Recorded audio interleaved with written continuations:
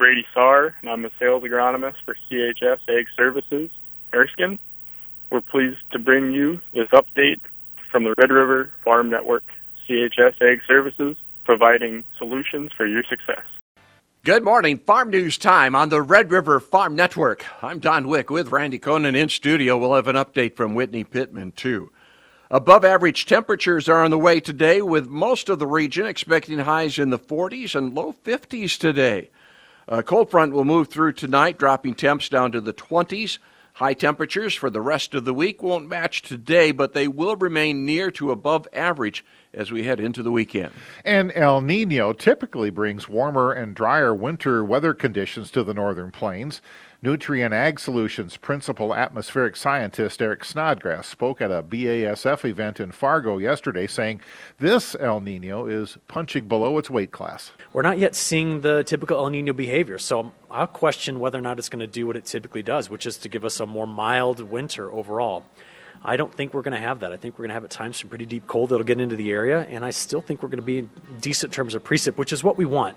We actually want to have a pretty nasty winter, believe it or not. It's actually good for the soil. Put in that snow, it's good for the melt in the spring, and overall it gets us in a better position for the following year.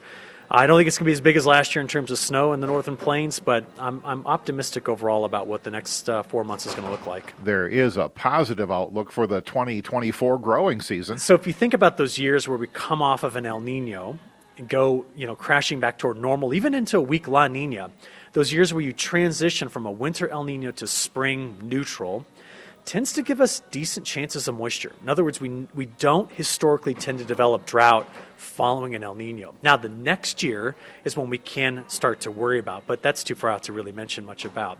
And water levels are low on the Mississippi River, the Amazon River, and the Panama Canal due to dry conditions.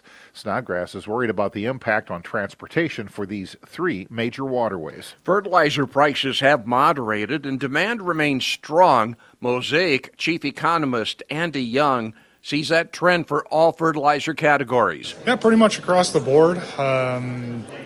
Potash prices and nitrogen prices are a little lower from a historical standpoint from where you would think they would be, given where ag commodity prices are. Phosphates is a little more elevated, and that just comes down to the supply-demand dynamics of each of those particular nutrients.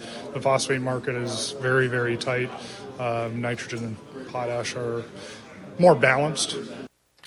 There are trouble spots around the world, especially if the conflict in Israel and Palestine expands. Well, depending on the severity of any conflagration in the Middle East, it could have very dramatic impacts across N, P, and K. That there is a lot of fertilizer production and raw material production that takes place in the Middle East, North Africa, and if that conflict were to widen and worsen, that would have very dire consequences for fertilizer availability. Young was featured at the Agribusiness Expo yesterday in Fargo. Well, as combines head to the shed, farmers shifting their focus to the books. Red River Farm Network farm broadcaster Whitney Pittman has more. Farm business management instructor Ron Dvergstein says that now is the time to analyze where you sit for the 2023 business year and evaluate finances ahead of tax season.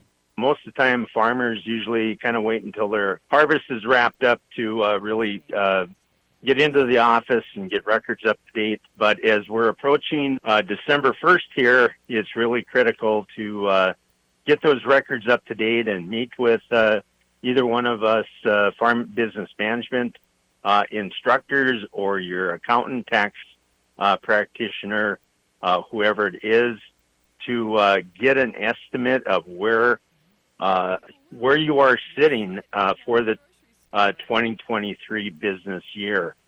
There are several tax considerations to keep in mind and discuss with your accountant. The 179 expensing provision that allows businesses to expense qualifying equipment that were purchased during the year, and if so wanted or needed, that the entire amount can be taken for a business expense in the year that it is purchased and put into service. Bonus depreciation is also another option of quickly expensing capital investments, even such as grain bins Reporting agriculture's business, I'm Whitney Pittman on the Red River Farm Network. You're listening to the Red River Farm Network. Farm news on the Red River Farm Network. Agriculture is in the crosshairs for the COP28 Climate Summit in Dubai. World Animal Protection released a report earlier today claiming large-scale animal agriculture is responsible for at least 11% of global greenhouse gas emissions. The head of the summit is calling on governments to sign a leaders' declaration to include agriculture and food systems in the climate change debate. That agenda includes a proposed 10-year moratorium on new large-scale animal ag farms and more plant-based food production. A snowstorm put a damper on last year's South Dakota Farmers Union annual convention. South Dakota Farmers Union Executive Director Carla Hoffenke says they look forward to offering members the chance to hear speakers that were missed last year. Part of that group would be our South Dakota Lieutenant Governor, Larry Roden. He's going to be talking about his recent Mexican trade mission that they went on. We also are going to have our Ag Issues Market Concentration Panel. We have Michael Cadis. He's a Deputy Assistant Attorney General with the Department of Justice. Really looking forward to hearing from him. Steve Dick with the State FSA. He's coming to tell us about some of the programs coming up. Overall, it's just a very good panel, set a lineup of speakers, and we're really looking forward to getting everybody together again. Landowner rights are expected to be a high priority in the policy discussions. Our landowner rights laws have really been diminished here the last few years, and so we have some panelists on there that are going to talk about different ways of how we can approach that, and it's going to be part of our policy discussion too, as to what we can bring to the legislature session this year. We have Sean Hackett. He's an ag commodities expert. He's going to be talking to us about the cycles that we get into and how it can maybe help us out with some of our marketing. So, again, it's just a very good lineup, and we encourage everybody to come out. That convention is tomorrow and Friday in Huron. Today is day 2 for the North Dakota Agribusiness Association Agribusiness Expo at the Avalon Event Center in Fargo. This event replaces the Northern Ag Expo in the Fargo Dome. NDAA Executive Director Stu Letcher. We're pretty happy. We were a little concerned about, the new location. People would find it, but they did, so that's good. You'll notice it's a little bit smaller venue, a little bit more intimate setting, and it's kind of a neat setup. You got different rooms with different booths. You can kind of go in and explore if you haven't been in one room yet. I would encourage everybody to look at all of them. This is one of the first trade shows of the winter season, and ag retailers are looking for a good year going into 2024. I think there's some optimism. We just heard with our fertilizer update that, the market seems to be leveling out, maybe getting back a little bit back to normal, so that hopefully means a little bit lower prices on fertilizer. So inputs hopefully won't be so expensive. The weather outlook looks like it's pretty good. Weather holds. It's looks like we should have a good growing season in 2024. So I think guys are optimistic. That trade show runs from 9 to 1 today. There will be a grain market outlook session this morning featuring Frayne Olson from North Dakota State University, Chad Hart from Iowa State, and Randy Martinson of Martinson Ag Risk Management. The winter forecast should be more friendly across the northern plains. NDAWN Director Daryl Richardson says there are a couple of factors that will play into this year's temps and snowfall. There's a couple of things happening. One of them is El Nino, which would, of course, your first reaction would be, it's going to be a warmer than average, drier than average winter. I always remind people that only works 2 out of 3 times. It depends on how the El Nino sets up. There's another factor going on that I won't go into that actually wants to produce, a little bit more snow. So if we just balance those 2 off, I would say conservatively, if we just think average, even if the winter is a little bit snowier and a little bit cooler than a lot of El Ninos have been, that would still translate into a much better winter than we've experienced the last couple of years. Thinking ahead to spring, that would probably mean a much nicer spring than we've seen in the last couple of years as well, looking forward to, say, Plant 24. South Dakota Governor Kristi Noem is offering her support for federal legislation to restrict farmer ownership of farmland. This bill would prevent countries that are considered foreign adversaries, including China, Cuba, Iran, North Korea, Russia, and Venezuela, from purchasing U.S. farmland. Noem says this is a food security issue. This is the Red River Farm Network.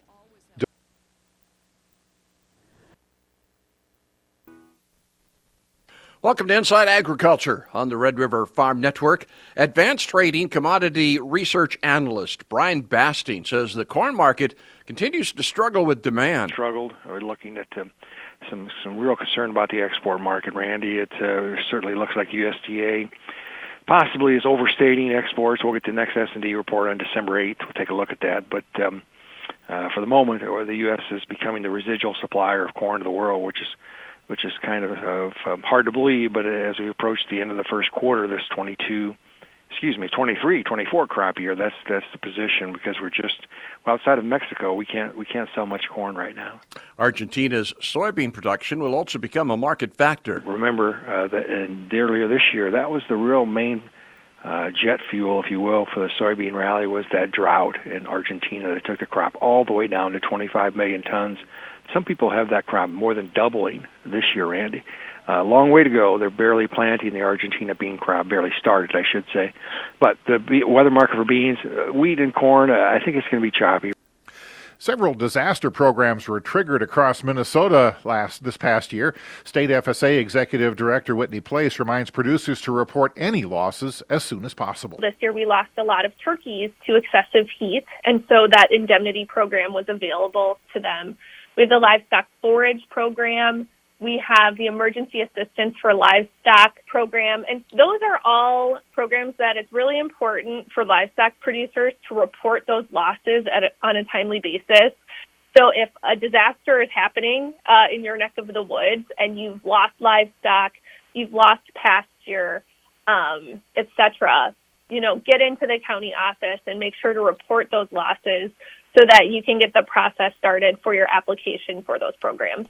So we check into the market situation. We have a little green on the screen this morning. Minneapolis wheat, March 3 1/4 higher at 716.5. May 4 1/2 higher. Chicago wheat for March 577.5, 5 1/2 higher, and hard red winter wheat March 625 1/4, a gain of 7 1/2. March corn 1/4 cent better, 473 is the quote, 473 3/4. I'm sorry. January soybeans 1349, that's 2 1/2 higher. March a gain of 2 1/4 cents. On the farm calendar, it is the Canola Symposium at the Roseau Community Center tomorrow. Their speakers include a look at what's going on with the crop with folks from Syngenta, Cropland, DeKalb, and Pioneer, also BASF and CHS. They'll be featuring Dave Grafstrom from the University of Minnesota Magnuson Research Farm, Jan Knodel from NDSU. Again, that's the Canola Symposium tomorrow in Roseau. And also on tap tomorrow, NDSU Extension has a tax management program being offered for farmers and for tax preparers. That's going to be done via Zoom and will go from 1 until 4 o'clock tomorrow. Contact NDSU Extension for more details. Also on the farm calendar, the North Star Classic in Valley City. That will be starting on Friday and continuing through the weekend for that livestock show. Always a great event. And the North Dakota Township Officers Association has their annual convention and meeting. That's going on in Bismarck. That'll start next Monday and continue through Tuesday. Have a great day. You're listening to the Red River Farm Network.